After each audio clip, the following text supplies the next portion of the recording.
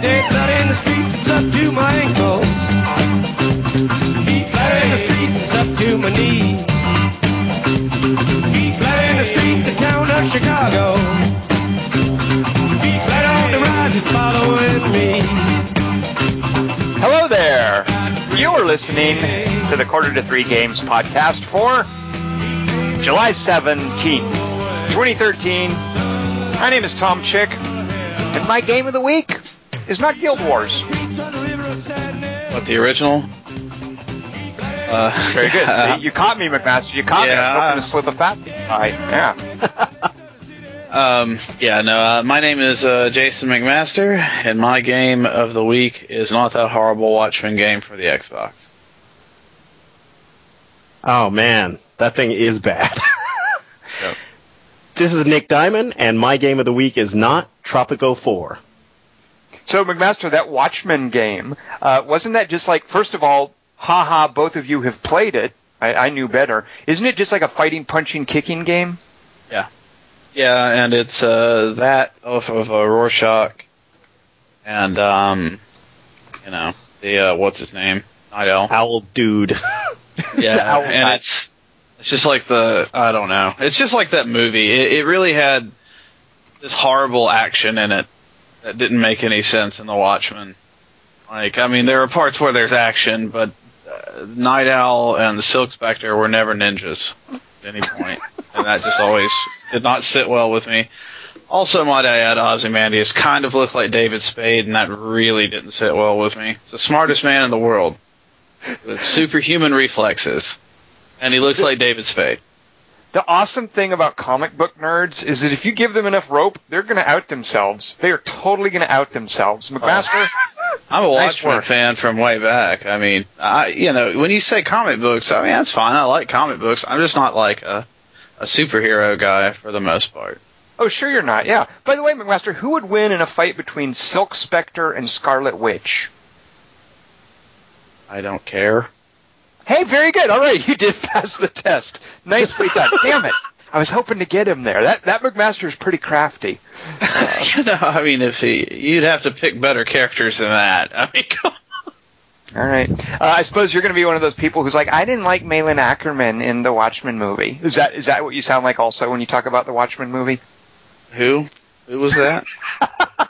Please, don't pretend. Also, McMaster, are you upset that there was no giant killer city-devouring squid at the end of the Watchmen movie? That one I really don't care as much about. I mean, because, I don't know, I would have been happy to see it because it's so absolutely ridiculous. But, I think the nukes or whatever are a pretty nice substitute for it, actually. So, Nick, I think what's going on here is that it's all an act. Is that McMaster really is one of those, like, Watchmen fans who's upset about that stuff? Seething.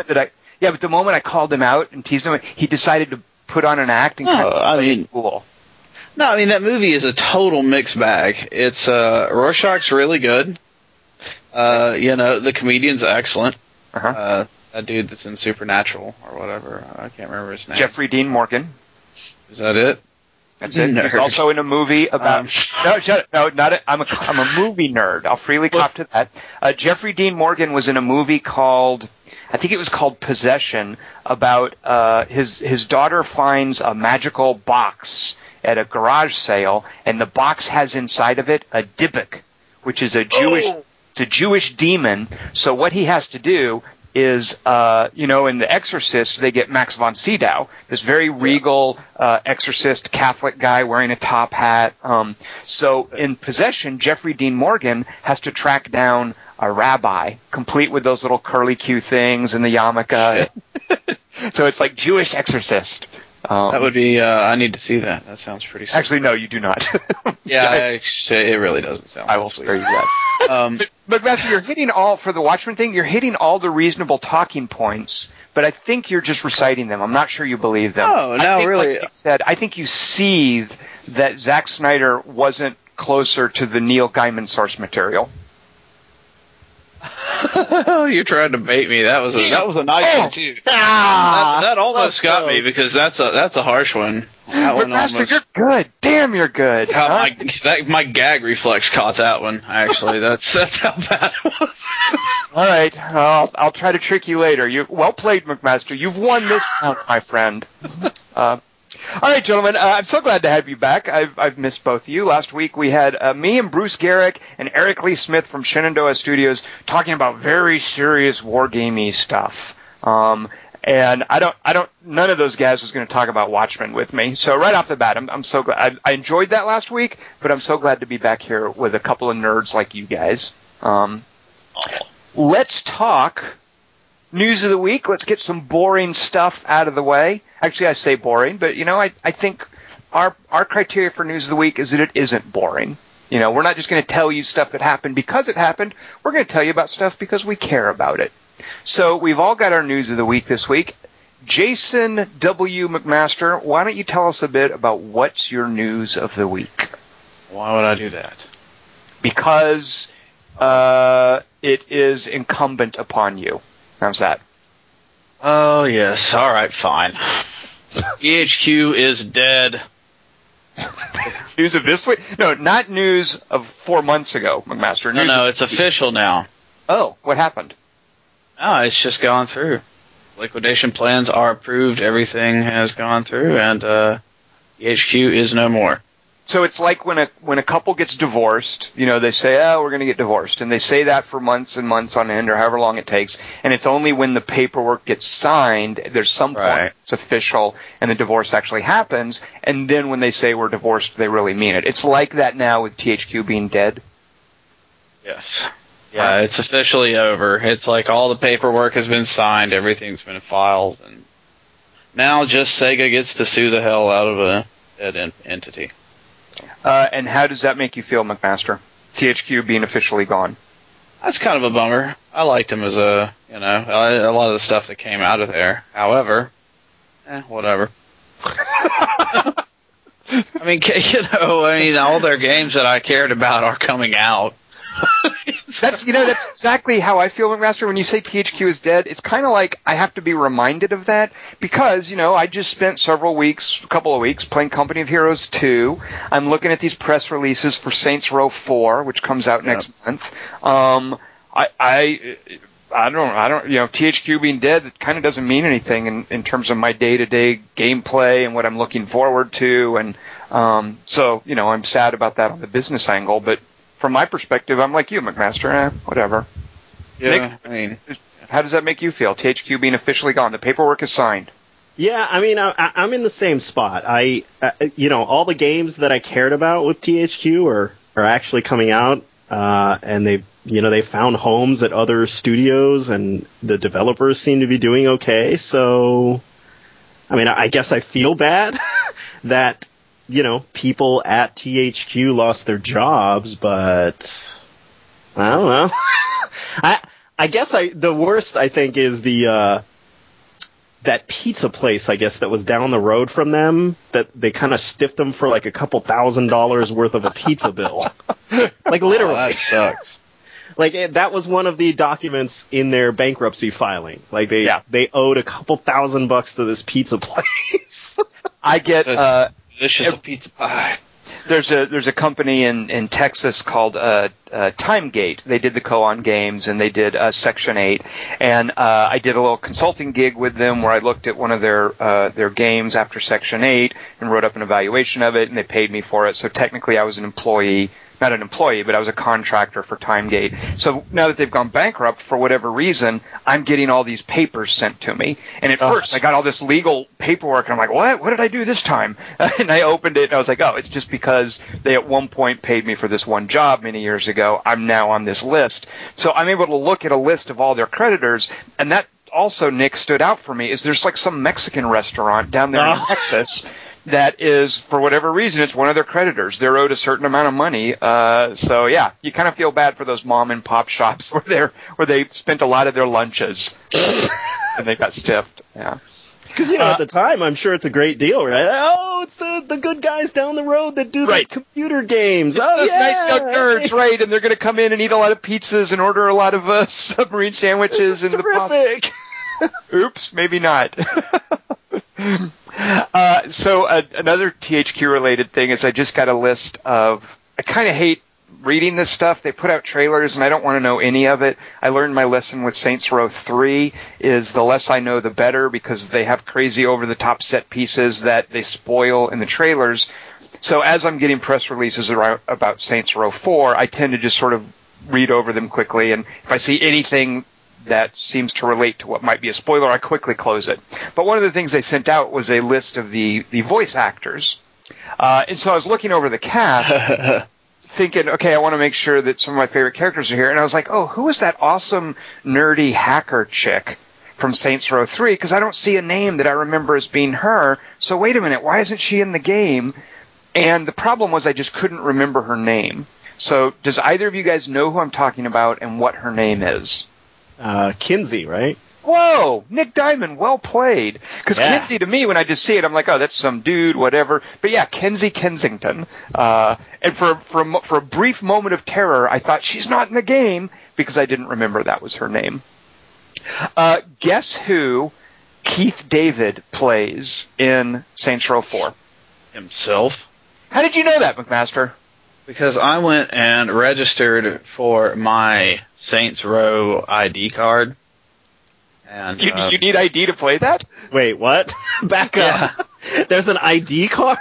Right, and you get to put your picture on it, and it gives you an official, I don't know, whatever city ID card, and then it gives you a safe word.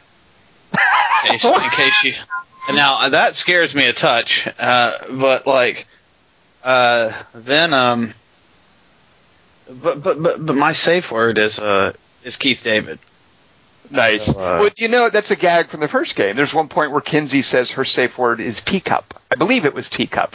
But I think that was one of the little just gags. There's like a throwaway line she has at some point. My safe word is teacup.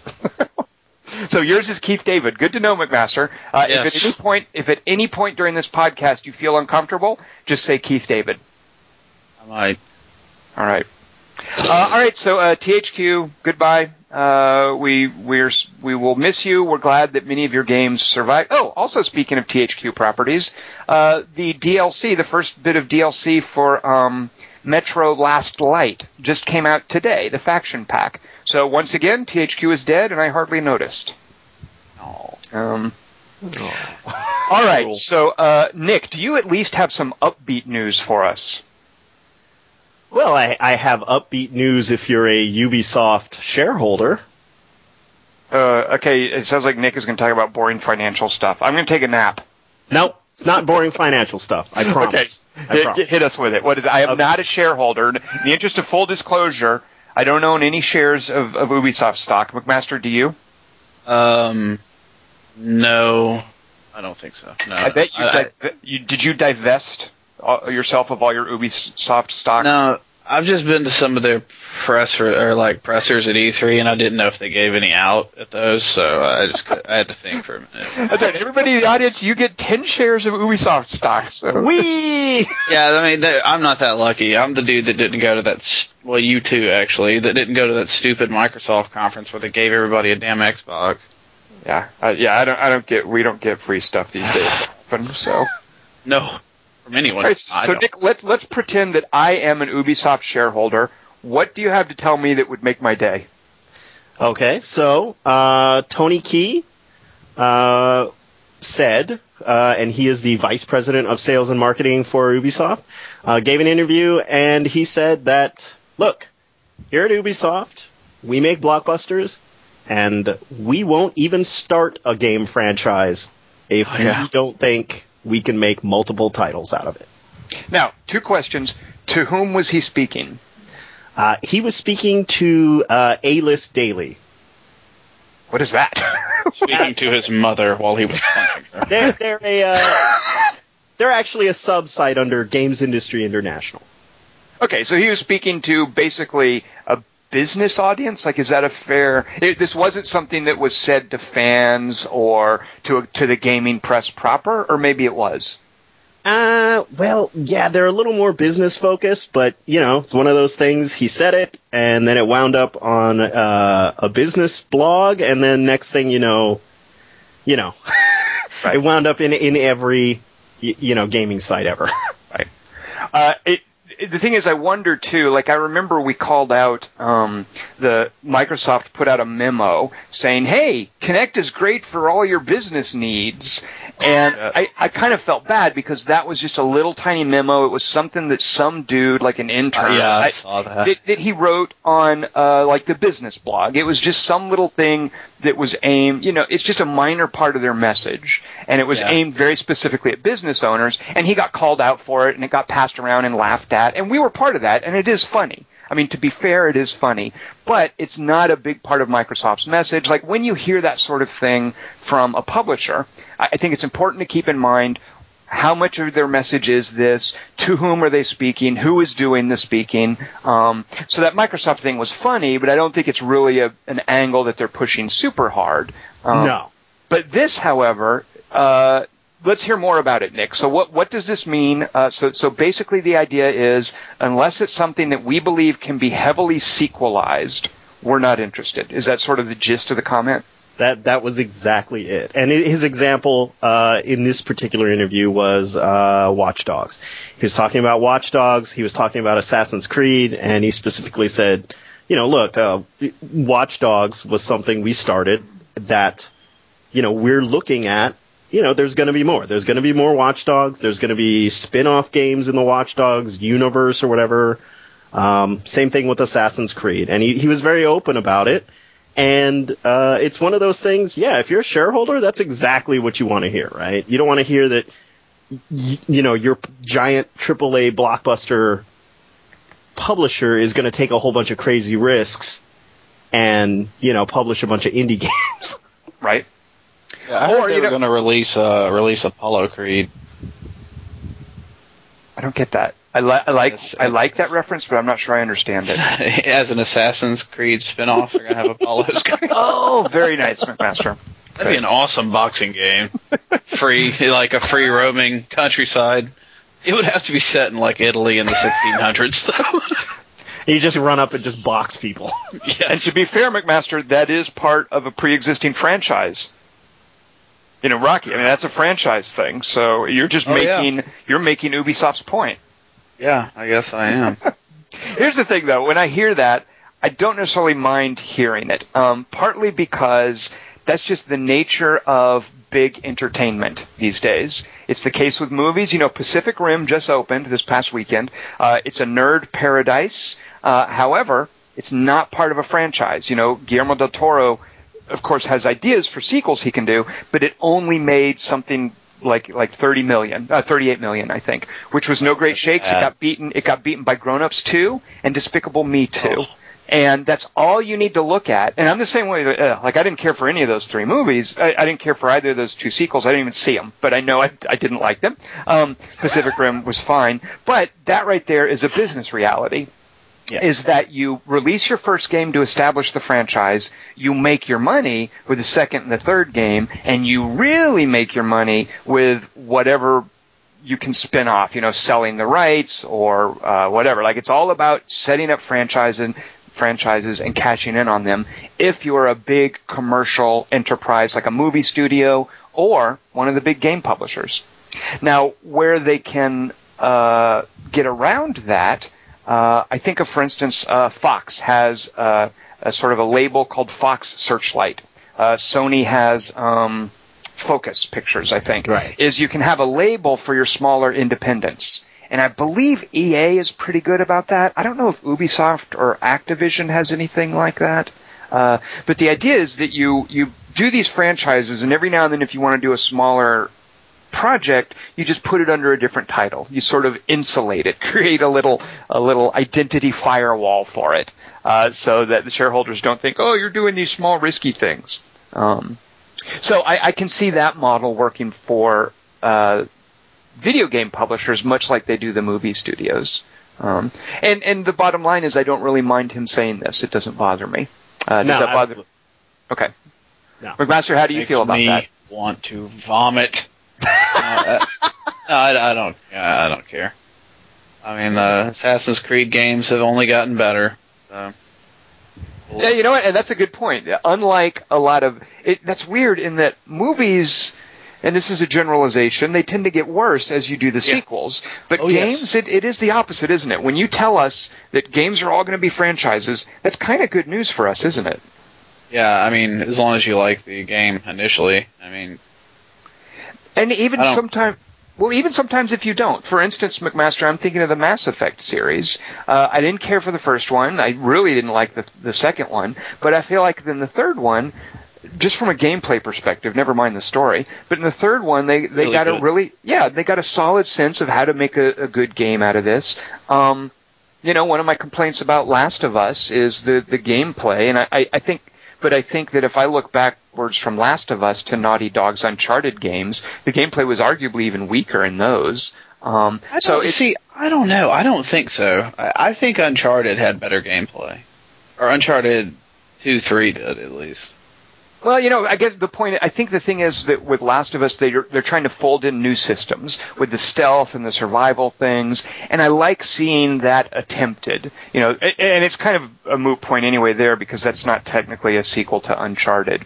But I guess the point is that as you work your way down a franchise, as you're doing sequels, you're trying to do things new and better, and sometimes you're trying to do things differently. So that even if I didn't like even if I was just okay with Halo 1, 2, 3, I really liked what they did with ODST, for instance. So to know that when you play a game, if you're not that crazy about it, that there's going to be a sequel coming, you get this sense of, maybe I'll like the sequel better. Maybe they'll change some of the things and that they can do it better there. That's very true. Saints Row to Saints Row 2, for instance. Yep. Yeah, exactly, McMaster. Yeah. And to Saints Row 3. But then, of course, sometimes you get, Civilization 4 to Civilization 5. Is there a mob outside of your house right now? Oh boy. So sometimes things do fall apart, but for the most part, that tends to be good news for gamers when things get heavily franchised and iterated on. Partly because also, I really feel like with things like Kickstarter and Steam Greenlight, the indie scene is kind of thriving. When I looked over my list of my favorite games so far this year, there were only like 3 big studio games. Like, I love the indie stuff that's coming out. So it's let the big publishers do their franchises and let everyone else come up with the new properties. I need to try DayZ with me sometime if you want to try a crazy indie game. I'm a little afraid of that one, McMaster. It's a little horrifying. Now, is that, and that is, yeah. No, that's not the one. I confused that with War Z. That's the one that doesn't suck, right? Right. It's the actually really good one based off of Arma 2. Here's my problem with it. It's online and multiplayer only. I don't want jokers like you ganking me. Oh. Well, that's a shame. Actually, I haven't been ganked by people, honestly. I've been killed by zombies a lot. Is DayZ your Master will gank you, though. Oh, yeah. I mean, I'll kill you, but... But by the way, that's another example. Is that was one of the employees at who does, is it Bohemia Interactive, I believe. Yeah. One of the employees, didn't he do that as a mod, kind of in his free time? No, I think that was a modder that they ended up hiring. Ah, okay, even better, right? Yeah, they hired him to do they're releasing a paid a purchase version eventually. Right. That he's working on, but yeah, I tried out the mod. It's pretty intense. McMaster, if you don't mind, I'm going to wait until it's finished. Oh my! So I'll let you gank me in the retail release. How's that? All right, fine. Okay, good. All right, so that's Nick's news of the week. Not necessarily bad news, but there it is. It's a business reality. Ubisoft fessed up, and I'm pretty sure you could dig around and find EA saying pretty much the same thing. Oh yeah, I would, and again, this is one of those things. I'm sure all the big AAA, blockbuster heavy publishers, yeah, that's absolutely their strategy. Right. All right, so thanks for being honest with us, Ubisoft. We appreciate that. All right, my news of the week Are you guys ready to vote? Because there is an election coming up. It's upon us very shortly. I think in another week, the voting begins. It'll be, I believe, a 2-week voting period. In Guild Wars 2, the recent commitment to new content every 2 weeks. The content coming out in a week is called Cutthroat Politics. And what it does, this has been set up, there are 2 characters in the game who, over the last few bits of it's not downloadable content because they just folded into the game, but they call it living world content, I believe. And over the last several rounds of living world content, you've met a couple of characters. One of them is a Char, and Char, if you don't play Guild Wars, they're like these big cat kind of dudes. One of them is a Char named Evan Nashblade, and he's in charge of the Black Lion Trading Company, and that's the name of the online store where you buy gems, where you can do microtransactions if you want. Guild Wars is very good about not really pushing you towards that. But Evan Nashblade, I guess he's like the CEO of the Black Lion Trading Company. And then there's Ellen Kyle, who was in charge of an investigation into a murder in the main city, and that was one of their little story arcs. So these 2 characters now are vying for the position of a murdered council member. And what Guild Wars is doing, and they've even set this up for a while, when you went into the Bazaar of the Four Winds, which is the last round, it's currently ongoing, of Living World content, both Evan Nashblade and Ellen Kyle are up there on this cool airship that is docked to do trade with the area, and they're both talking about, well, I don't know, I wonder if maybe I could be in charge. Like when you do, one of the achievements is to talk to everyone, and when you talk to them, that's the basic soundbite you get. That's their little dialogue. So now we get to decide which one of them is going to fill that vacated seat. And the way we decide is that as we're playing over the course of the 2 weeks of this Living World content, which begins next week, it looks like one of the things that you'll pick up, one of the drops as they're called, are support tokens. And as you accumulate support tokens, you can cash them in with either Evan Nashblade or Ellen Kyle. So as you play, you can basically put your progress towards one character or the other. Furthermore, and McMaster, if this doesn't get you back into Guild Wars 2, nothing will. Furthermore, one of the new features in Cutthroat Politics is called Candidate Trials. And when you start a candidate trial, it looks like this is basically a horde mode where you're trying to stay alive as long as you can against these steampunk pirates that they introduced recently. And what you do as you staying alive, you're of course getting loot, experience, all of that fun stuff, but you're also dedicating your match to one of the 2 candidates. So you can either just play normally and commit your support tokens to one candidate, or you can do these candidate trials, which seem to be like horde modes, and choose which candidate you're playing for. So, McMaster, a horde mode kind of thing coming to Guild Wars 2, seems like it would be right up your alley. I could use your support. Yeah, maybe. I did read about the election, though, and I think I would vote for the one that makes warp gates cheaper or whatever, warping to the different areas. Yep. So here's what happens once that period is over and the tallies are counted and one candidate or the other wins. They each have a list of 3 promises they've made. One of which I don't understand because it looks like they're both promising the same thing by adding these new mini games. But furthermore, Evan Nashblade, I think, he will give you cheaper keys to what are called these Black Lion chests. And if you're like me and you've been playing, you've got plenty of these stored up, you have to buy, you can occasionally find them, the keys to open them. And inside, it's mainly just cosmetic stuff, little doodads like dyes, temporary boosts to things like magic item find or experience points. Nothing crucial. And I don't think you ever get any real equipment. But you can buy the keys to these things. And I've got, in my character storage space, I've got something like 40 of these chests. So if Evan Nashblade wins, the keys to these chests will be cheaper. If Ellen Kyle wins, the instant transport, to just teleport to waypoints around the map, as McMaster mentioned, there's a small cost for these. It's pretty much a token fee, but it is a minor money sink. If Ellen Kyle wins, those will be cheaper. And it's just for a period of a couple of weeks. It's not permanent. Furthermore, each character, it looks like, I'm trying to sort of read between the lines for what it means, because one of the things that Guild Wars does when they announce this stuff, that ArenaNet does when they announce this stuff, is there's a little bit of role-playing going on. So you kind of have to read between the lines to figure out exactly what they're getting at.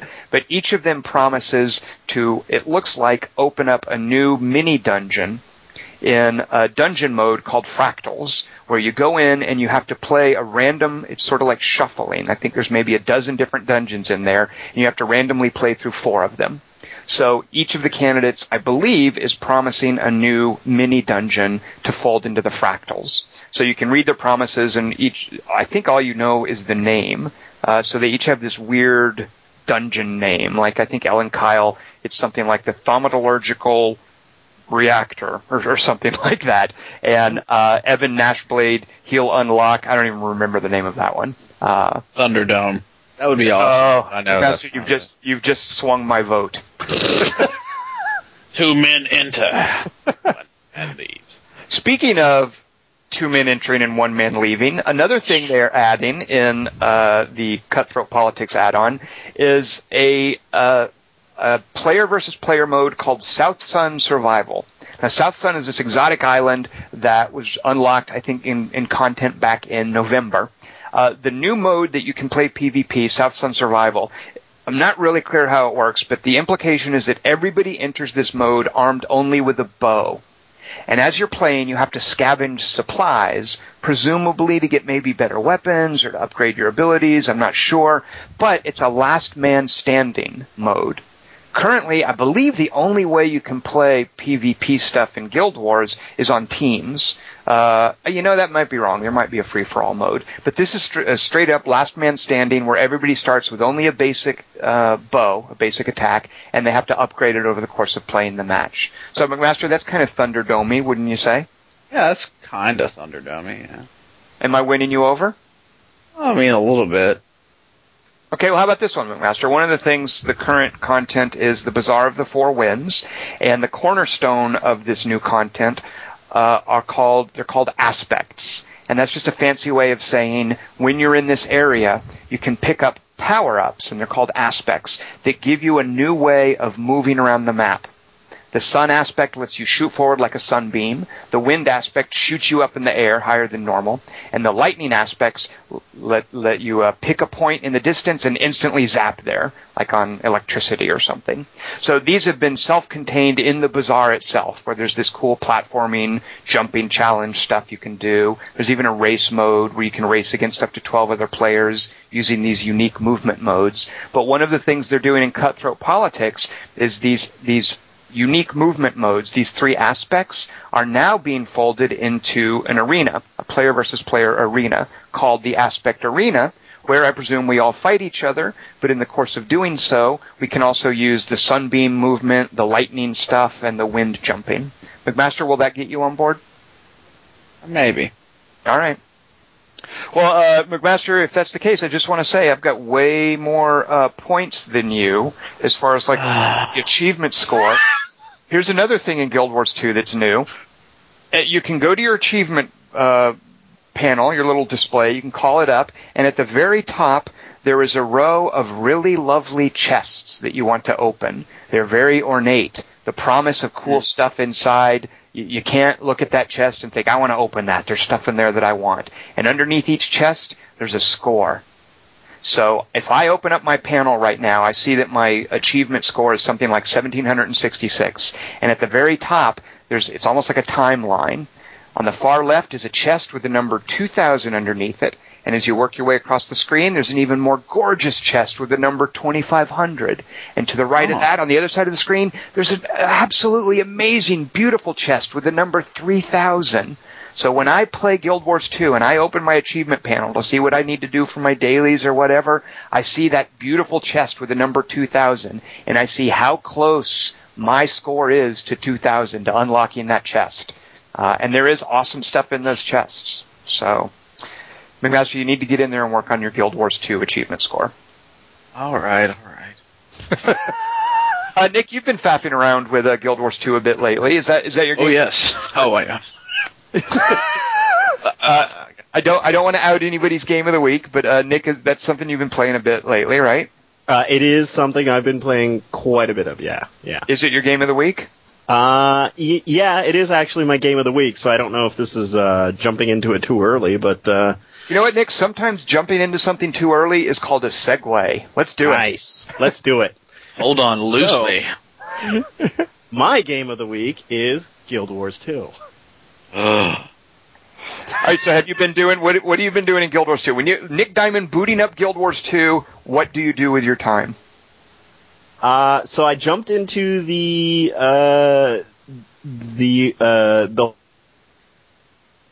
they've got in that. So wait, you cut out on me a little bit. You jumped into the what? Say again. The aspect races that they've got. Yep. Going in that. And Nick, hold on. Let's get the name right. They're called Sanctum Sprints. Oh my gosh. Okay. Oh, Tom. Just as Jason W. McMaster is a Watchmen nerd, I like to think of myself sometimes as a Guild Wars 2 nerd. Oh, jeez. No, yeah, you are. I mean, there's no, think of, it might be true. No, it's true. Listen to you. You know all the lore and everything. Yeah, that's Seriously, pretty sad. well, here's the deal. There's a race of people called the Zephyrites, and they live on this huge airship that sails around the world of, actually, what is the world of Guild? Tyria, whatever it's called. They sail around, and every now and then they dock this airship someplace. And this airship, because they're Zephyrites, it's almost like Bioshock. Like Andrew Ryan retreated from the world, and he made an underworld city to pursue his own values. The Zephyrites retreated from the world in the other direction. They went up into the clouds with this big airship to pursue their own values, and these values are based on these aspects. So their airship is called the Zephyr Sanctum. Oh. So that's why these Sanctum sprints are races through an area up a spire, and so there you go. So anyway, Nick, sorry, I didn't want anyone to laugh at you for getting the name wrong. Yeah, no, wouldn't want that. I don't think anyone may have noticed, but that's all right. That's all right. All right, Nick, so tell us about your time with Sanctum Sprints, now that you know how to properly refer to them. Okay, so I guess in the the Bazaar of the Four Winds, right? Very good, you got that right. Is this Living World update, this one that's kind of live right now. I really enjoyed, because I started the last one, that Dragon Bash one, right? And I just could not get into it. Everything was just spread out all over the place. You had to go over here, you had to go over there.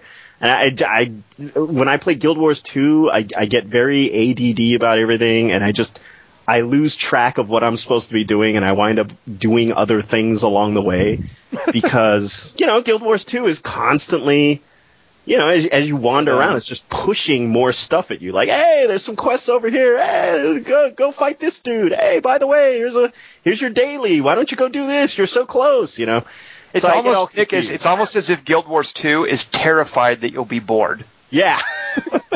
So I was getting very confused. I would lose track of what I was doing in the Dragon Bash. It was all right. Wasn't my thing. The Bazaar of the Four Winds, though, I really like because everything is in that, very vertical, concentrated kind of area. Mm-hmm. I know the rest of the game you can get, I guess they're the weird little bag drops. Go ahead, Tom. What are they called? They are called, I want to say kite drops, but they're basically kites. The idea is that when the Zephyr Sanctum arrived, the wind blew off all of these kites carrying supplies, and the Skrit, or the little rat creatures, tend to, I don't know if they've found them or chased after them, but they're big, huge kite things that are basically, there's 7 of them. They're big supply drops that you can find around specific parts of the world. Each one is an achievement. But then there are smaller kite drops that the Skrit didn't necessarily find that you can loot them, and they show up on the map. And most of them basically have these quartz crystals, which are a unique resource. Flavor crystals. No, they're not, McMaster, you say they're flavor crystals, but they're actually an important resource for this. Delicious flavor crystals. No, McMaster, don't eat them. McMaster, get that out of your mouth. Do not put that in your mouth, McMaster. Hey, Nick, didn't you say you did the bash? We need that for crafting, McMaster. I did. Yeah, the bash. Dragon bash? Yeah, that stuff you can eat. McMaster, you can It was a graveyard. Never mind. No, McMaster, you can eat the stuff in Dragon Bash. That stuff was like Zytaffy. You can eat that. Geez. Do not eat the quartz crystals, because we need those for crafting, okay? Get it out of your mouth. McMaster, quit putting it in your mouth. That's dirty. Well, it is a little dirty. All right, so Nick, you were saying, yeah, so I'm sorry. You did ask me a question. If you ask me a question about Guild Wars, I can't promise you that I won't talk for 5 minutes. I don't even know, man. But you were saying it's self-contained. So it's all very self-contained. It's all in there. You've got, as you're running around, these very vertical, it's like this city, that leads up to the big airship that Tom loves so much. There's little shops and little marketplaces and bars and whatnot, and as you're running by them, cool things happen periodically, like just dynamically, like a big drunk, beast will come stumbling out of the bar and then just start a fight with everyone, which is just awesome as you're running up trying to do things in this very tight little self-contained area. That beast has a name, I bet Tom knows it. Well, what is it, Tom? Well, it actually depends. A lot of those beasts, a lot of those beasts come from, at the different stalls, there will be people selling. There's like a shelf of weird artifacts, and most of them you click on them and there's some cute little bit of lore. Sometimes you'll click on something and the shopkeeper will say, "Oh, please don't mess with that." And the dialogue will be, "Mess with it, don't mess with it." And so naturally you pick mess with it. Or she'll say, "Please don't put those two halves of that mask together." And you have the option, do you put them together or not? Generally, if you do, it will let loose what's called a champion, like a monster that will have to be defeated, usually by a group. So there are plenty of them. I don't know the specific names, I'm afraid. Okay. McMaster he asked. I'm sorry, like I said, if you ask me a question about Guild Wars 2, I can't guarantee that I won't talk for a while. But there's a lot of activity that you don't normally find in cities.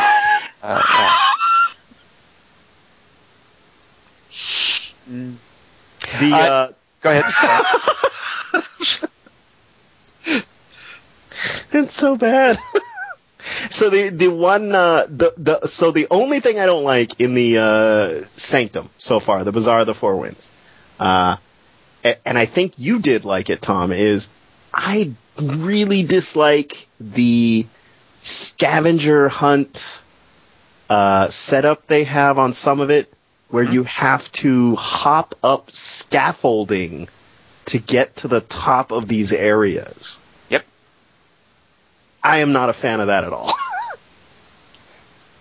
So did you try much of it? Or I think I don't know about problems, but one of the challenges with it is, in order to unlock these aspects, these new movement abilities, you pick up a crystal. Right. There's a different colored crystal for each of the 3 movement abilities. Once you pick up the crystal, you can only do that ability 10 times. And you have a little counter above your above your little hot bar for how many times left you have to do it. So these crystals are strategically placed. If I see, and there are 52 collectibles scattered around the Bazaar of the Four Winds. If you get 40 of them, you unlock a little treat. It's an achievement. Ooh, a treat. Well, it's a strictly cosmetic thing. It's kind of cute. It's a little model of the Sanctum Sprint Spire, the little spire that you run up for the race. Oh, it's not Zephyr Taffy? So that's Zytaffy. Zytaffy. And it's called Zytaffy because the main dragon, the overall villain in Guild Wars 2, is Zyton, a dragon who raises the dead, and he's like the main villain. So Zytaffy is candy his hobby based on this dragon. So the dragon just makes it. The dragon just makes it. Well, okay, so here's the thing. The dragon attacked Lion's Arch, and it was very traumatic to the citizens. So of course it was. It was a dragon attack. Right, exactly. So Dragon Bash is a way to trivialize the trauma or to sort of cope with the trauma of the city being attacked by the dragon. So that's why all those little dragon piñatas are hung around. That's why you burn these little dragon effigies. That's why the dragons are reduced to little bits of candy. It would sort of be like if I was going to draw a 9/11 parallel, but I think I'll back off. Totally. I was going to go down that road too. Jesus. It would sort of be like if, let's say, here's a way to cope with 9/11, is you have a carnival booth with a little model of the Twin Towers, and you try to fly a paper airplane into it to knock them over. Right, exactly, right. But this is a fantasy, how people deal with their trauma in different ways. Who's to judge? Maybe that's what the people of Lion's Arch need, is they need to bash dragon piñatas and eat dragon taffy. If that's how they cope with the trauma, that's fine. I personally would not want to deal with 9/11 that way, but I don't, I'm not a Norn or an Asura. What kind of taffy would you have? That would be... Human sadness taffy? Something like that, yeah. Oh. Let's back off of that analogy. I'm even sorry I brought that up. Let's rewind. You're good at that. 2001's not your year. Let's avoid it altogether. Anyway, so Nick, you didn't like the platforming bits. There are 52 of these little collectibles. They're called sky crystals scattered around. You need to use the power-ups to find them, but every time you pick up a crystal, you can only use the power-up 10 times. So if you're repeatedly trying to make a jump, you've only got 10 chances at that jump. And what's worse, if you get to that jump and you still need to make one more jump, you might not have enough charges left to make that jump. So a lot of it is, I tried too many times to make this jump. I've got to go back and get another crystal and do it all over again. Yeah. Yeah. And the one that really gets me is there's like 3 or 4 of them concentrated right together at the top of this area. Yeah. And they're just the ones where you just have to hop straight up using the air aspect.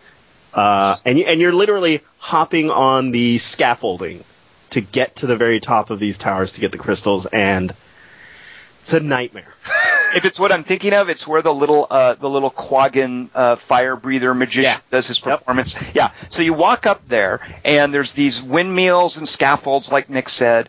And one of the cool things you can do in Guild Wars is you hold down, I think it's the control key by default, and it'll light up everything within a certain range that you can interact with. And it's a great way to find gatherable stuff like herbs and ore and wood.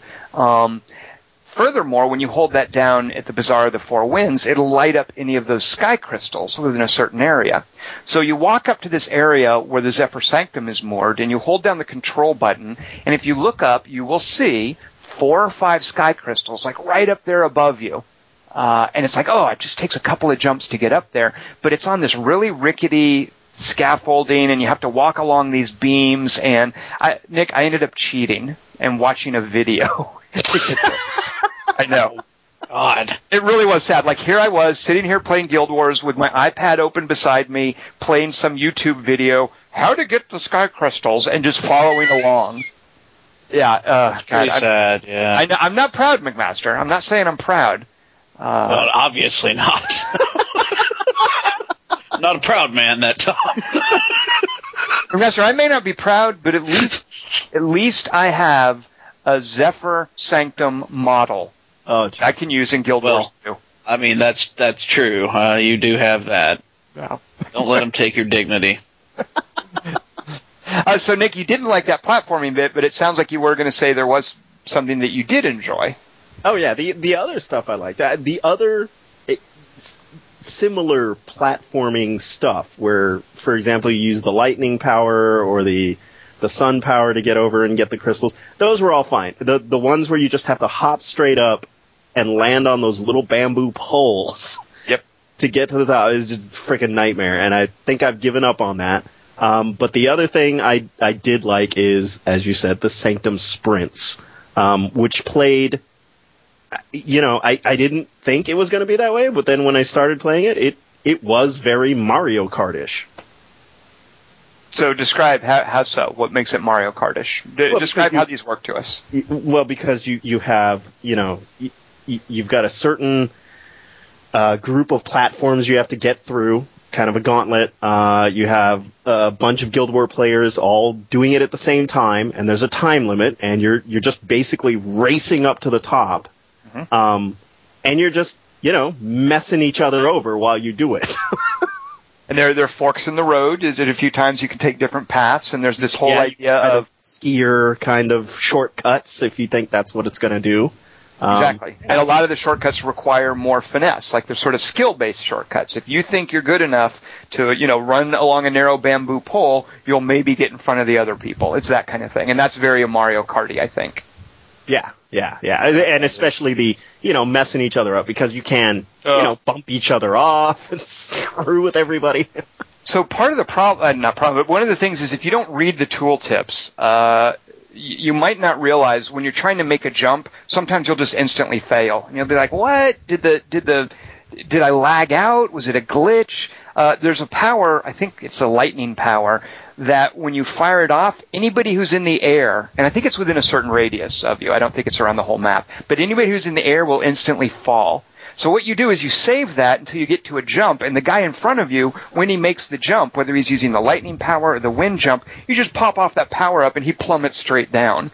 And there have been times where it's people behind me doing that crap, and I had no idea that one of the power-ups did that.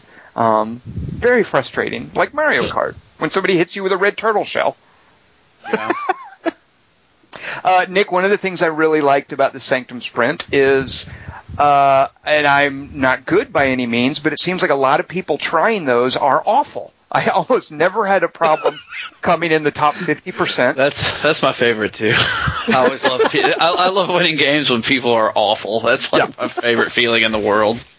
Because we've all been on the other side of that. Yes. Yeah. It's like me and Tom were actually kind of good at Max Payne 3. I mean, I was much better. Right. But it was a good time just whooping up on noobs all the time. So McMaster, you got another week to get in there for Sanctum Sprinting against people who are awful. And one of the good things too that I really appreciated about Sanctum Sprint, the rewards when you get to the top are really pretty good. Like I've got some nice equipment up there. As soon as you cross the finish line, there's a chest there that you can open, and I think the chest is there. It might only be there for the top 6 players. I'm not sure, but I believe the quality of the reward is based on your placement at the race. Right. So I've gotten some really nice stuff in that chest. I've been very surprised. One of the things I found, by the way, is a cosmetic. It looks like a kind of one of those dream catcher things, those things that Native Americans weave that you hang in your window or whatever, that sits on a rack on your back that you wear like a backpack, and it's a dream catcher and it's color coded based on whether it's wind, lightning, or sun. So I found Giggles. There's one for Giggles too. Don't forget. Giggles is not an aspect, McMaster. Sure it is. No, the 3 Zephyrite aspects are wind, sun, and lightning. Hello. It's earth, wind, and fire. McMaster, do you want me to explain each of those 3 to you? Because I can. Oh, no. Actually, kind of. No, I actually can't. That's the limit of my... I should have known. That's why... But at any rate, I found in those chests the little backpack, and I didn't want to wear it because I'm currently... The cosmetic thing I have on my back, I'm really attached to. It's these cool dragon wing things. It's like a holographic dragon wing. I'm not about to swap those out for this Dreamcatcher deal. So I looked at it, and something I really, really like about Guild Wars 2 is at any time when you find a piece of equipment, you can right-click on it and choose Sell at the Trading Post. And it opens the auction house, and it opens the screen to a list of everything in your inventory, and next to it, it shows you how many orders are placed for that item on the auction house and what the highest bid currently is. So I looked at that with this little Dreamcatcher backpack thing, and I made 10 gold. I made over the same amount of money my character had made up to that point. I made over again by selling this little cosmetic doodad that I found in a chest at the end of a Sanctum Sprint.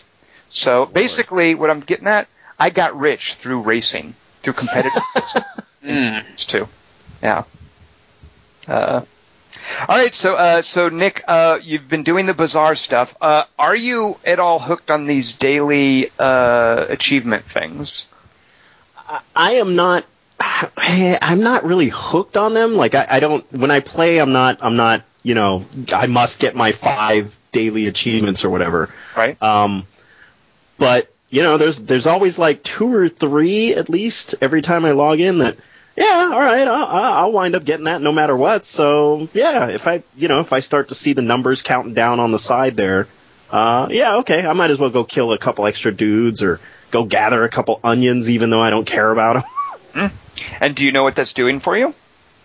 That is getting me closer to opening a couple of those chests up at the top. Exactly. Improving your self-esteem.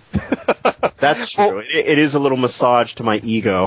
If you do all 5 of them, by the way, and this is where I'm getting hooked, you get I think it's you get a jug that you can drink that gives you more karma, which is one of the resources you use to buy stuff. I think you get money. You get one of these coins that goes in the Mystic Forge, and search me if I know what you're supposed to do with those.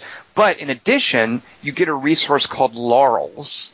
Is this something either of you guys knows about, laurels? I just want to interject and say you'll watch a video about jumping puzzles in Guild Wars, but you won't look up coins in the Mystic Forge? Here's the deal. I have tried, Master. Here's the deal about the Mystic Forge. The Mystic Forge, first of all, it's mystic, so search me if I can tell you what's going on. It requires a lot of math. Like, what you're supposed to do in the Mystic Forge is take, 1,000 of material at Tier 4, and then 10 of material at Tier 3, and then this many pinches of this powder, and then this many mystic coins, and then you activate it, and then you get X number of material 3. I don't know about you guys, but I think I gave myself a minor embolism just now describing that. So the mystic coins do things that I don't really understand, and I think a lot of it is in-game stuff when you're grinding for what's called a legendary weapon, and I expect I'll probably be able to do that sometime around 2018, I think. But at this point, I don't think the mystic coins are relevant to me. So that's why I don't know. So let's see. So the laurels, by the way, we can move on from Guild Wars 2. I could talk about this till the cows come home. I will, by the way, if you're not careful.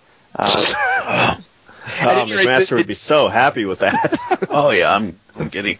Well, anyway, just to close, the dailies give you something called laurels, and laurels is a new resource. You can only ever earn 1 laurel a day, and the only way you earn them is by completing dailies. I think if you complete the monthlies, you might also get one.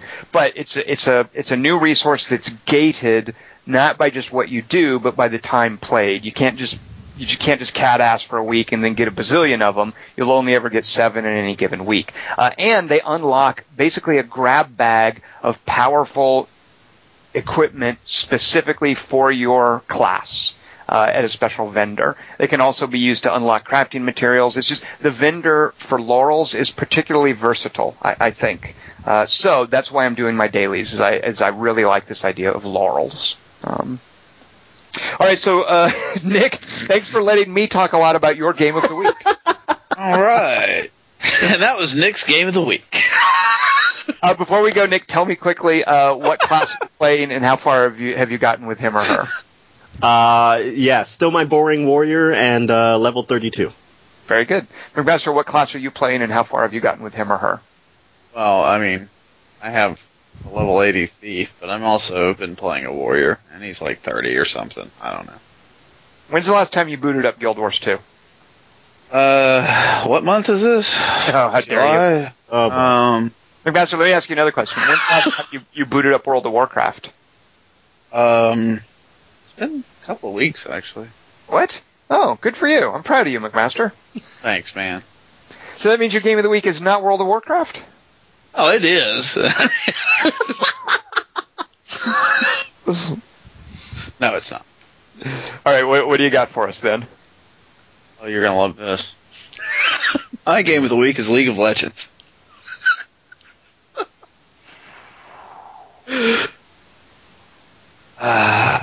I'm not joking. Wow. Well, so here's the thing, Master. Fortunately, good for you, lucky for you, I won't have much to say about this one. So take it away. Tell us about why it's your game of the week. What are you doing with it? Why are you liking it? What's going on with League of Legends? Well, League of Legends is still going really strong, if not stronger, than it was before. And they've introduced a new game mode that I'm kind of fascinated with, though I am still playing the regular game mode. mostly. Called ARAM, or ARAM, maybe. No earthly idea if there's some sort of way to say it. But ARAM stands for All Random, All Mid. And that means you have one giant middle lane, no jungle, and there are 5 randomly selected characters per team that play. So it's kind of interesting because you have no earthly idea who you're going to get. You get them, and you have like 60 seconds to decide what to do with them, and then the game begins. So it can be pretty interesting. They couldn't come up with a better name than ARAM for this mode. Well, yeah, I thought it stood for a random-assed mode at first because it just seemed that way to me. But it turns out it's all random, all mid. But no, the game is still going really strong in the championship circuit and viewership. Well, wait, real quick, I want to hear more about this mode. So, McMaster, when you describe this mode, part of me thinks, oh, that would be a cool way to force you to play different characters. That's exactly what it is. But also, when you describe it, I think, like you said, a random-ass mode, it just seems like it would be this weird, and especially forcing everyone into one lane, it just seems like it would violate a lot of what makes League of Legends interesting. Like, it would undermine a lot of the fundamental gameplay. Well, if you think about it, like, when people think of League of Legends and they think of Dota, it's really the map they're thinking of, which is, that StarCraft map, Aeon of Strife, that was ported into Warcraft 3 by this guy, Yule, called Dota, anyway, I'm not going to get into all that. Okay, nerd. But, really, that's what everybody thinks of. It's that dynamic of having the 2 bases and the towers and the 3 lanes and all the heroes fighting. And they released a 3v3 map called Twisted Tree Line, which they actually ended up redesigning to make it work a little differently, kind of a mixture of Dominion and the classic game. And that's pretty different. But ARAM is kind of interesting because they've actually added a couple of items for it, and you don't get to use a few items. But the catch to the mode is that you do not get to buy at just any time. You have to die before you can purchase stuff once you leave your base, and you can't go back to your base to heal. So it forces you to fight and push forward and die, right? But your respawn times are really fast. You start at level 3. It's a pretty quick mode. Most games take about 20 minutes. It forces you to try different characters and learn different things, which I really like. Like, I'm always playing different characters because I like to see the different mechanics they've put into the game. And is it all, like, what are there up to, like, I think 712 characters at this point? Is it all of them? You have to own the character, or the character is free that week or whatever. I have all of them, so sometimes I get some crazy shit. But the good thing is, you do get 2 rerolls, and if you, 2 that you carry over, and if you use them, you have to build points up by playing that mode again a few times. Rerolls for, like, you get a character, I don't like this character, give me a different one. Like, it's like a mulligan, but you have to pay for it. Okay. Right, yeah, you get 2 total, and then, once you've used them, you have to build them back up again. Mm-hmm. So, it forces you to try different things. It forces you to work on team fights, really, which is interesting to me, because that's, like, to me, one of the more difficult parts of the overall game. Is the coordination required to do all the different, like, weird combos and stuff for team fights. Mm-hmm. It's actually it's really neat. I've been enjoying playing it lately, and they're always. Oh, go ahead. What possessed you to get back into League of Legends? Because if I'm not mistaken, this isn't something you've been playing regularly for months or anything. You at some point consciously decided, I'm getting back into League of Legends. What prompted that? I don't know. I wanted to introduce some friends to it because I think it's a pretty good game. I still add most of the characters, as you know, because I do play like every few months at least for like a while. And I don't know, it's just something to do, something that just about anybody can do for free. It doesn't require a pretty good computer. Well, and I presume you want to... Go ahead, sorry, Nick. Did you buy all these characters? Some of them. I've been like reviewing League of Legends and stuff, like, and writing stuff about it since it came out. So I've been given some stuff. Don't get me wrong, and going to E3, you get stuff, all that. But I bought a lot of them.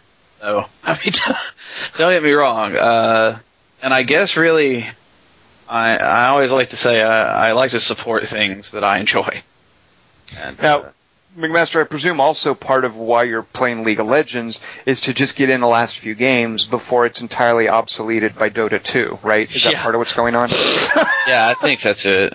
And the thing is, they're based on the same game, but they're really kind of different games, and I just like League of Legends. All right, McMaster, sell me. Here I am. I'm a guy. I've never played a MOBA. What are these? I don't know how they work. Should I play League of Legends or Dota 2? McMaster, help me. What do I do? All right. Well, in League of Legends, you don't have to keep track of your own little dudes. There's a lot of micromanagement in Dota 2. We'll put it that way. You have to kill their creeps. You have to kill your creeps.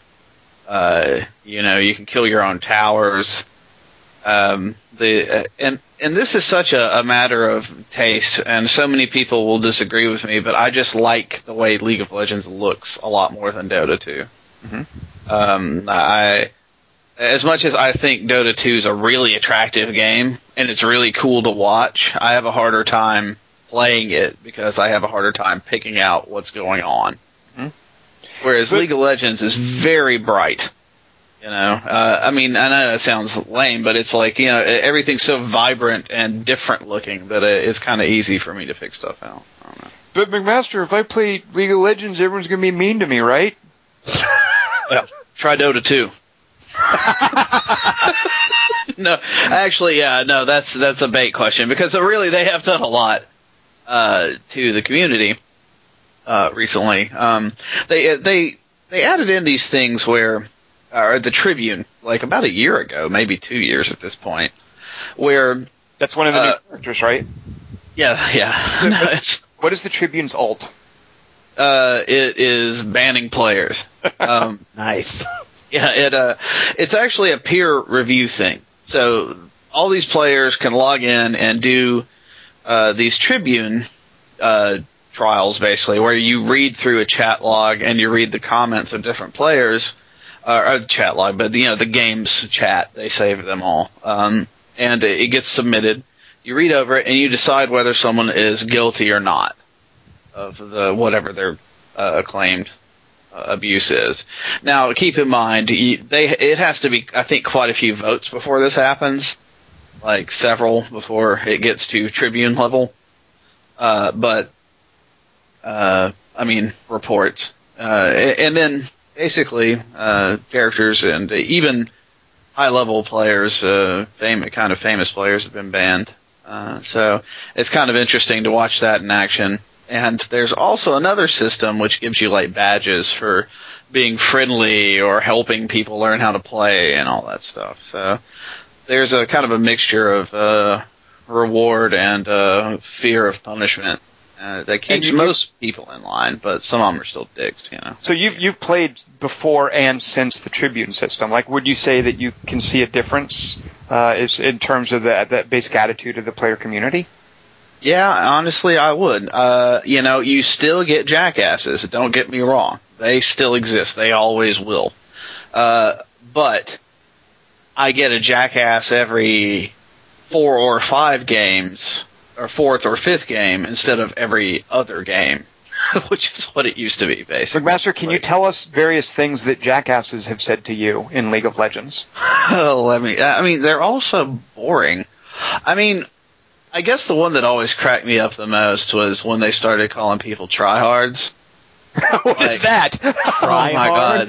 Yeah, this one's gonna kill you guys. Tryhard was a thing for a while, and it wasn't just League of Legends. It was in other games and some sort of internet thing. But like, what? That was like if someone was kicking your ass, you would get mad at them and tell them they were trying too hard. That you weren't trying hard. That they had to try hard to kill you. What? I was always like, yeah, I'm trying hard. What the hell? Why would I play this game and just jack off for like 45 minutes and lose? I mean, honestly, yeah, nobody just comes into it and goes, I'm just going to be a dickbag and sit here and, just get killed over. Well, some people have done that, but I mean, on average, that's not the response. So the insult was that you were tried winning too hard, bro, because you were actually playing the game and not effing around. Exactly, yeah. Yeah, no, that makes sense. That was one of my personal favorite things that people would say.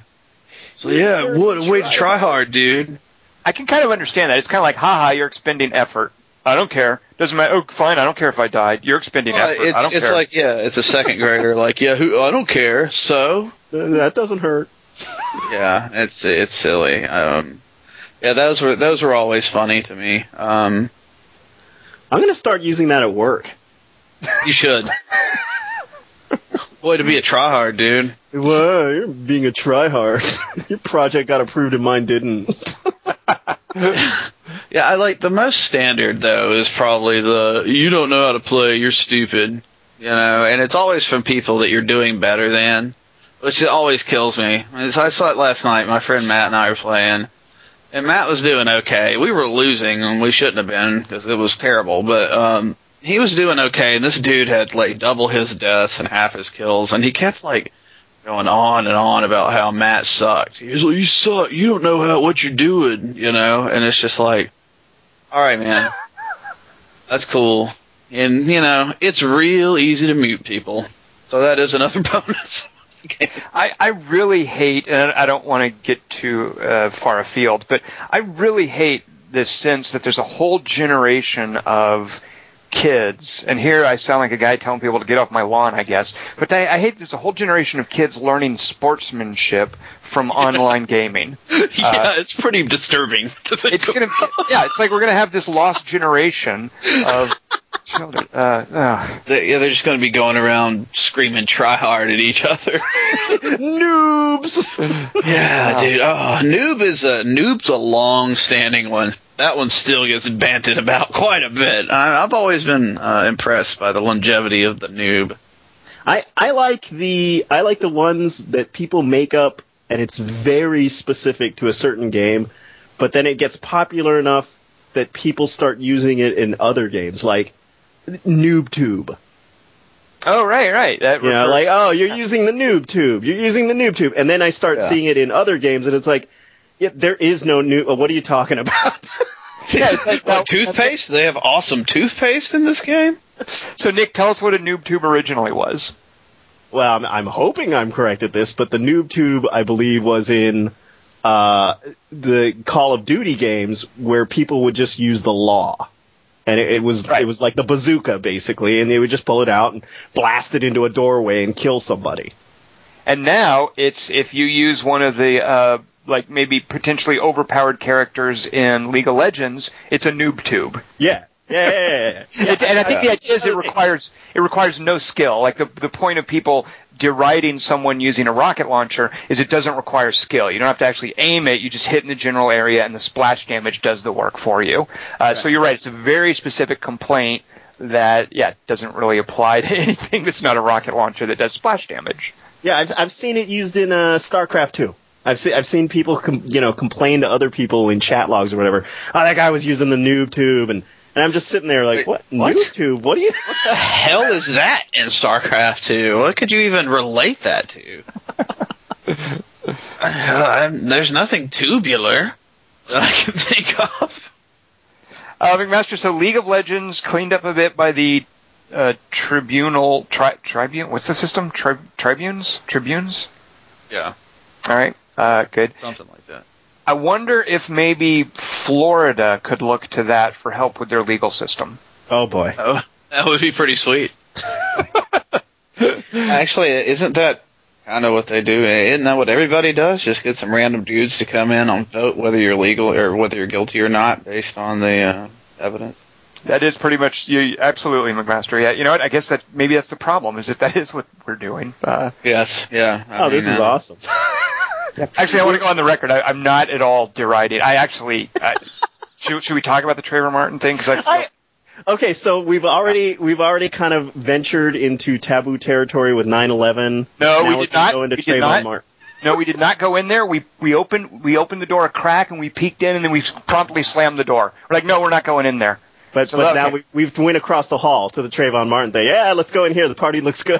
Okay, let me relate this. So here in Los Angeles, I think this was last night. So we're recording this on a Wednesday. I think at some point on Tuesday, a bunch of folks went to the sort of the touristy section on Hollywood Boulevard, and they basically wasn't really a riot because there weren't enough of them. They coordinated, hey, let's show up and let's protest the Trayvon Martin decision where George Zimmerman was acquitted. And let's just go there and protest it. And basically their protest consisted of vandalizing places and beating up people. There was like this minor mob moving through the touristy area of Hollywood last night.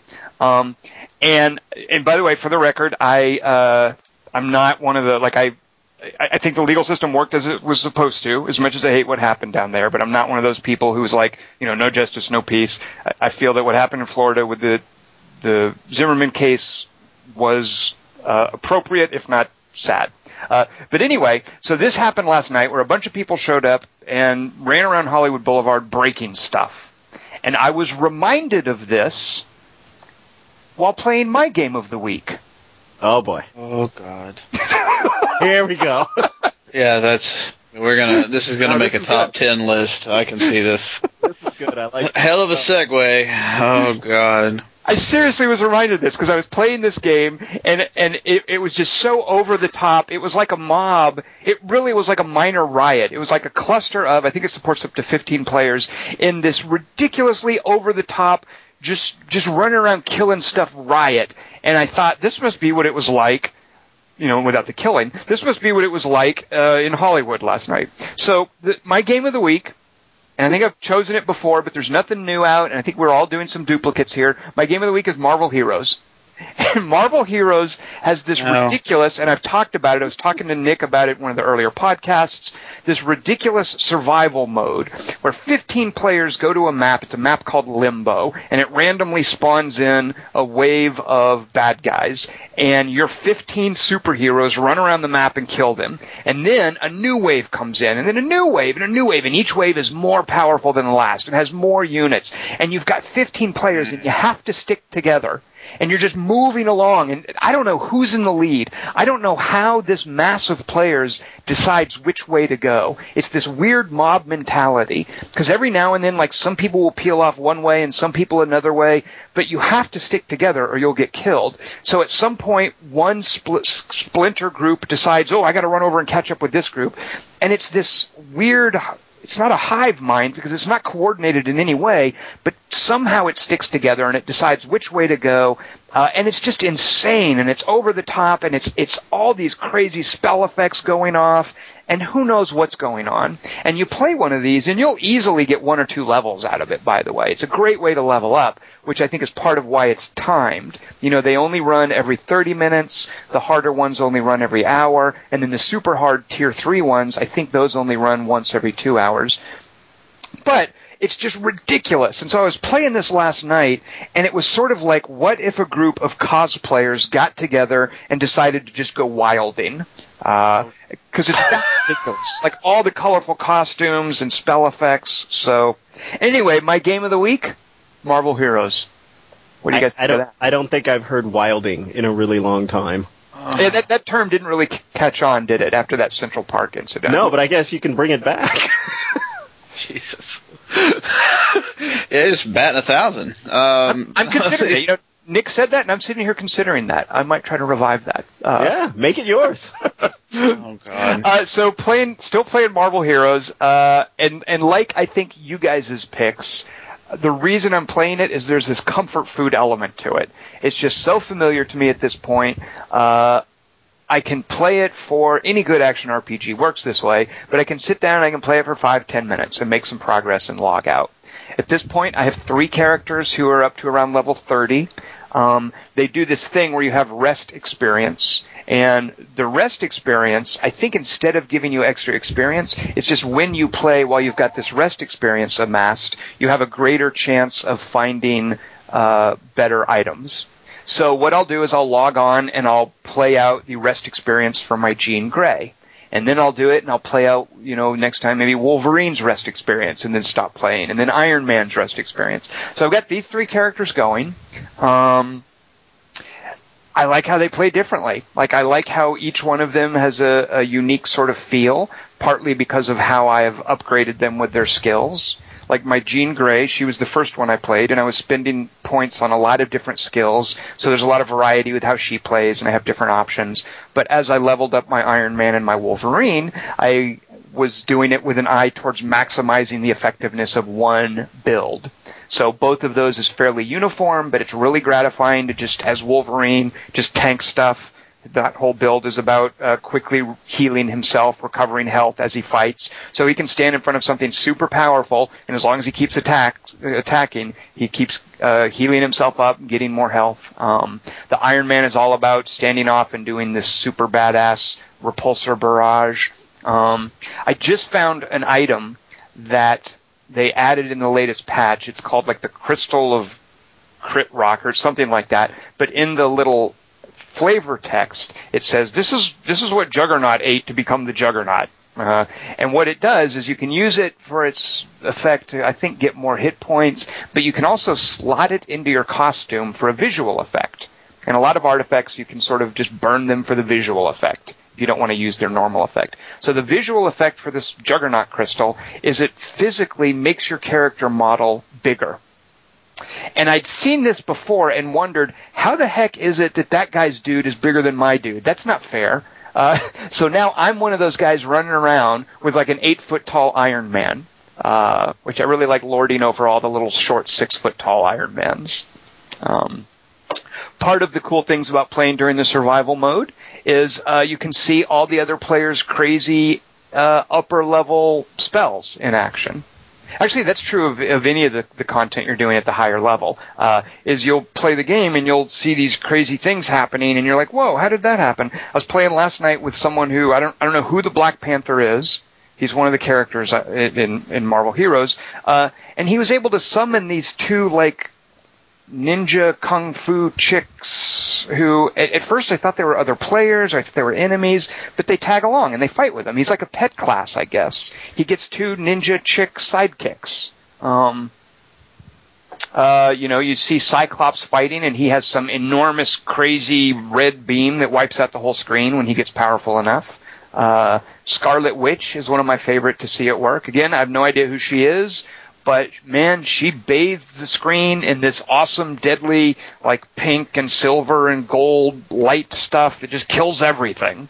You bring a Scarlet Witch along with you who's leveled up sufficiently, and you're just sort of wading around in spell effects, mopping up.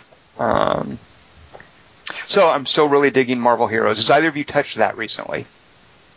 Nope. I have not touched it since that podcast. Okay. Fair enough. I don't know if you know this, McMaster. It's free to play. Oh, yeah? There you go. Well, I also recently unlocked, and McMaster, you'll appreciate this. I had a friend over last night who's really into Diablo 3. We played some of that, and with his help, I finally got a character into... help me with the progression, McMaster. It's normal, nightmare... Hell, Inferno? Is that how it goes? I think that's it, yeah. So, at normal, when you find the special monsters running around, they only have one, what's called an affix, a special ability they get. At Nightmare, they get 2 of them. So, for instance, at normal, you might find some guy, it's called a Waller, and he'll put up walls behind you so you can't retreat. No big deal, you're playing on normal.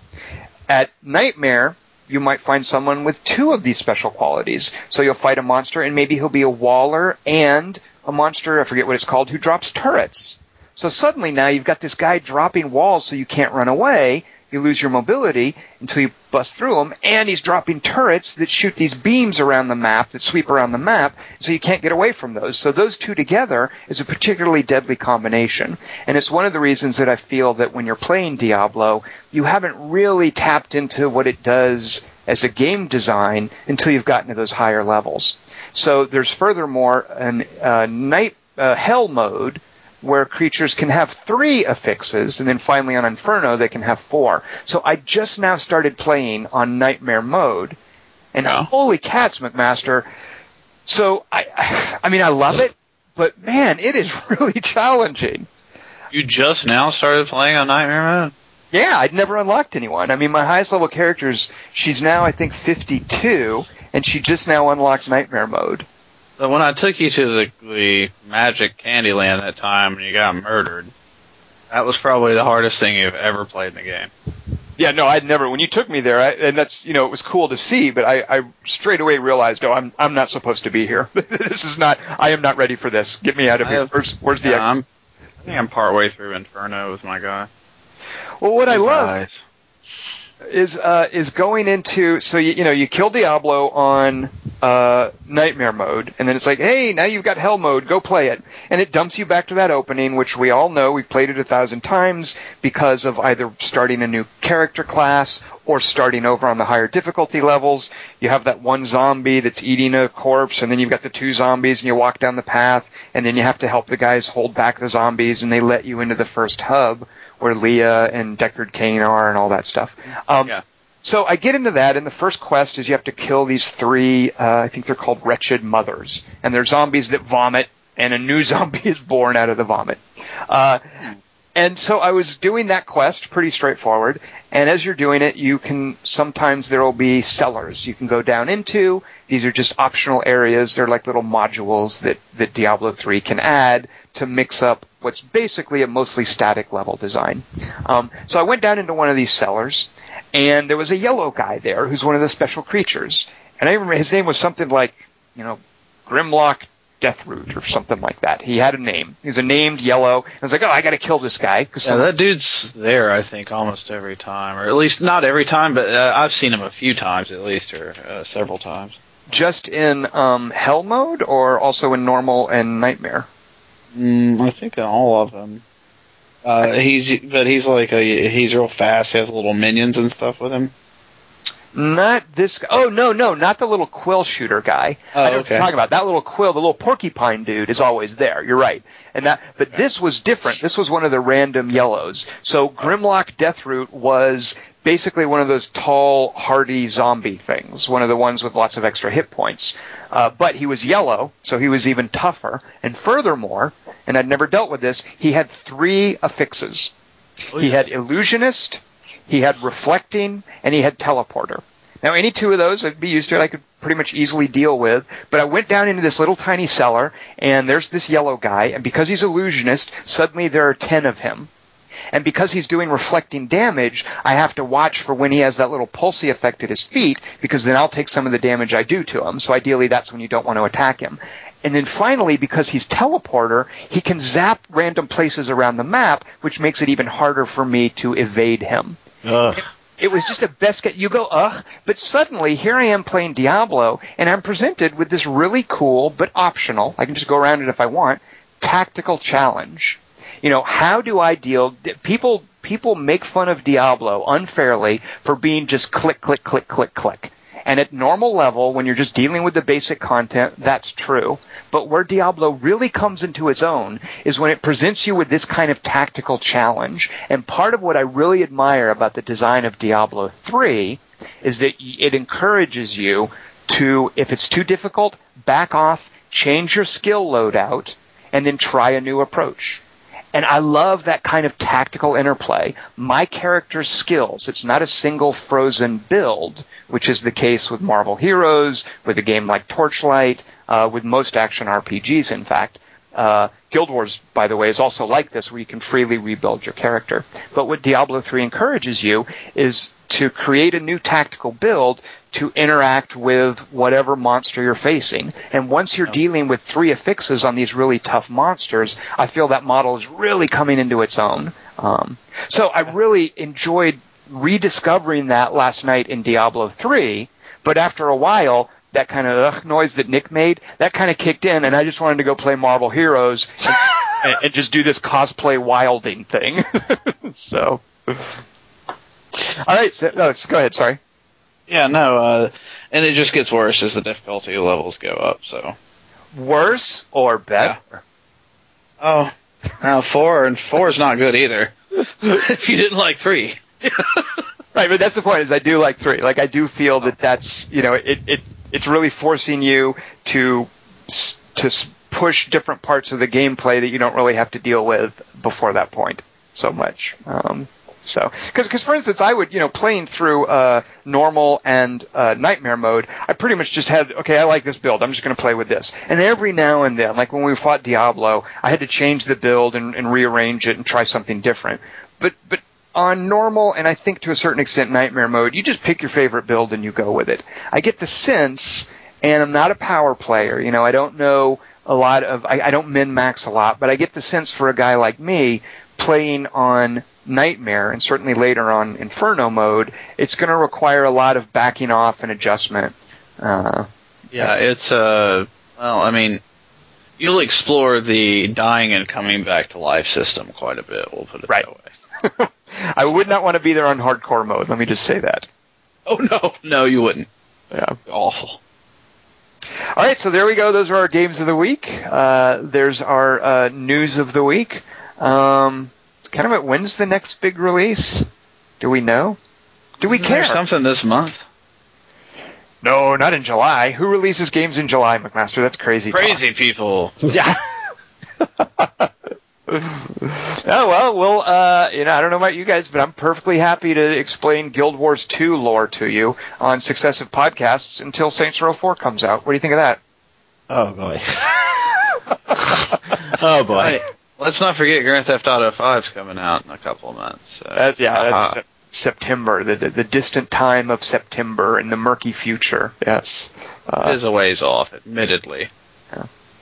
And I'm on a sort of a self-imposed press blackout. Like, I didn't watch that trailer. I know a new trailer came out. I accidentally discovered something about the gameplay that I was like, I didn't want to know that. I would have loved to have discovered that. But I blissfully know absolutely nothing, almost absolutely nothing about Grand Theft Auto 5. Uh-oh. You guys are saying that, though, right? What do you mean, uh-oh? Don't go uh-oh. Smurfs 2's coming out next week. Smurfs the 2 movie video game. Oh, the game. Yeah, I'm really excited, actually. Because, as we mentioned before, sequels tend to be better than the earlier games. So what you're saying after give Smurfs 2 a chance, it's probably pretty good. It's probably great. There's one that may have slipped. Payday 2. Next month. No, that's next month. What do you mean it slipped? It's not next month anymore? No, it is, but that may have slipped your mind. It comes out before Saints Row 4. Oh, right, slipped my mind. Yeah, you're right. Yeah, Payday 2, definitely. Oh, Master, when can we play that? I don't know. All right. It's August 13th, I think. Yeah. Hey, it's the day before my birthday. I will consider it a birthday present. Thank you, Overkill. Is that the name of the Swedish studio? Thank you, Overkill, for my birthday present of Payday 2. Kindness. I appreciate it. Yeah. All right, so thanks for joining us, listeners, for this week's podcast. We hope you will join us all in Guild Wars 2. Yay! Yeah. Whee! So thanks for listening, and we will see everyone here next week. Tune in then. Also, by the way, I've been remiss in bringing this up. Please rate us on iTunes. We love it when you do that. If you are shopping on Amazon during this busy shopping season of July and August, please buy your stuff through the Amazon.com search box on the front page of 2:45. We also have a donation button. We appreciate when that's used. That's very cool. Or alternatively, just tell your friends about our podcast. We get by on your word of mouth. So join us next week, and thanks for being here this week.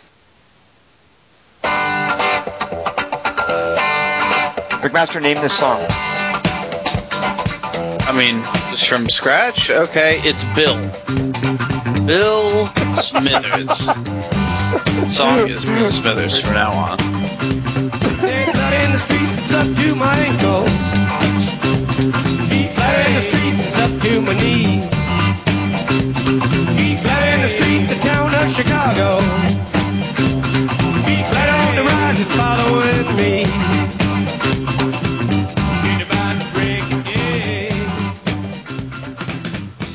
McMaster, the correct answer was Peace Frog. Yeah, by little Jimmy Morrison.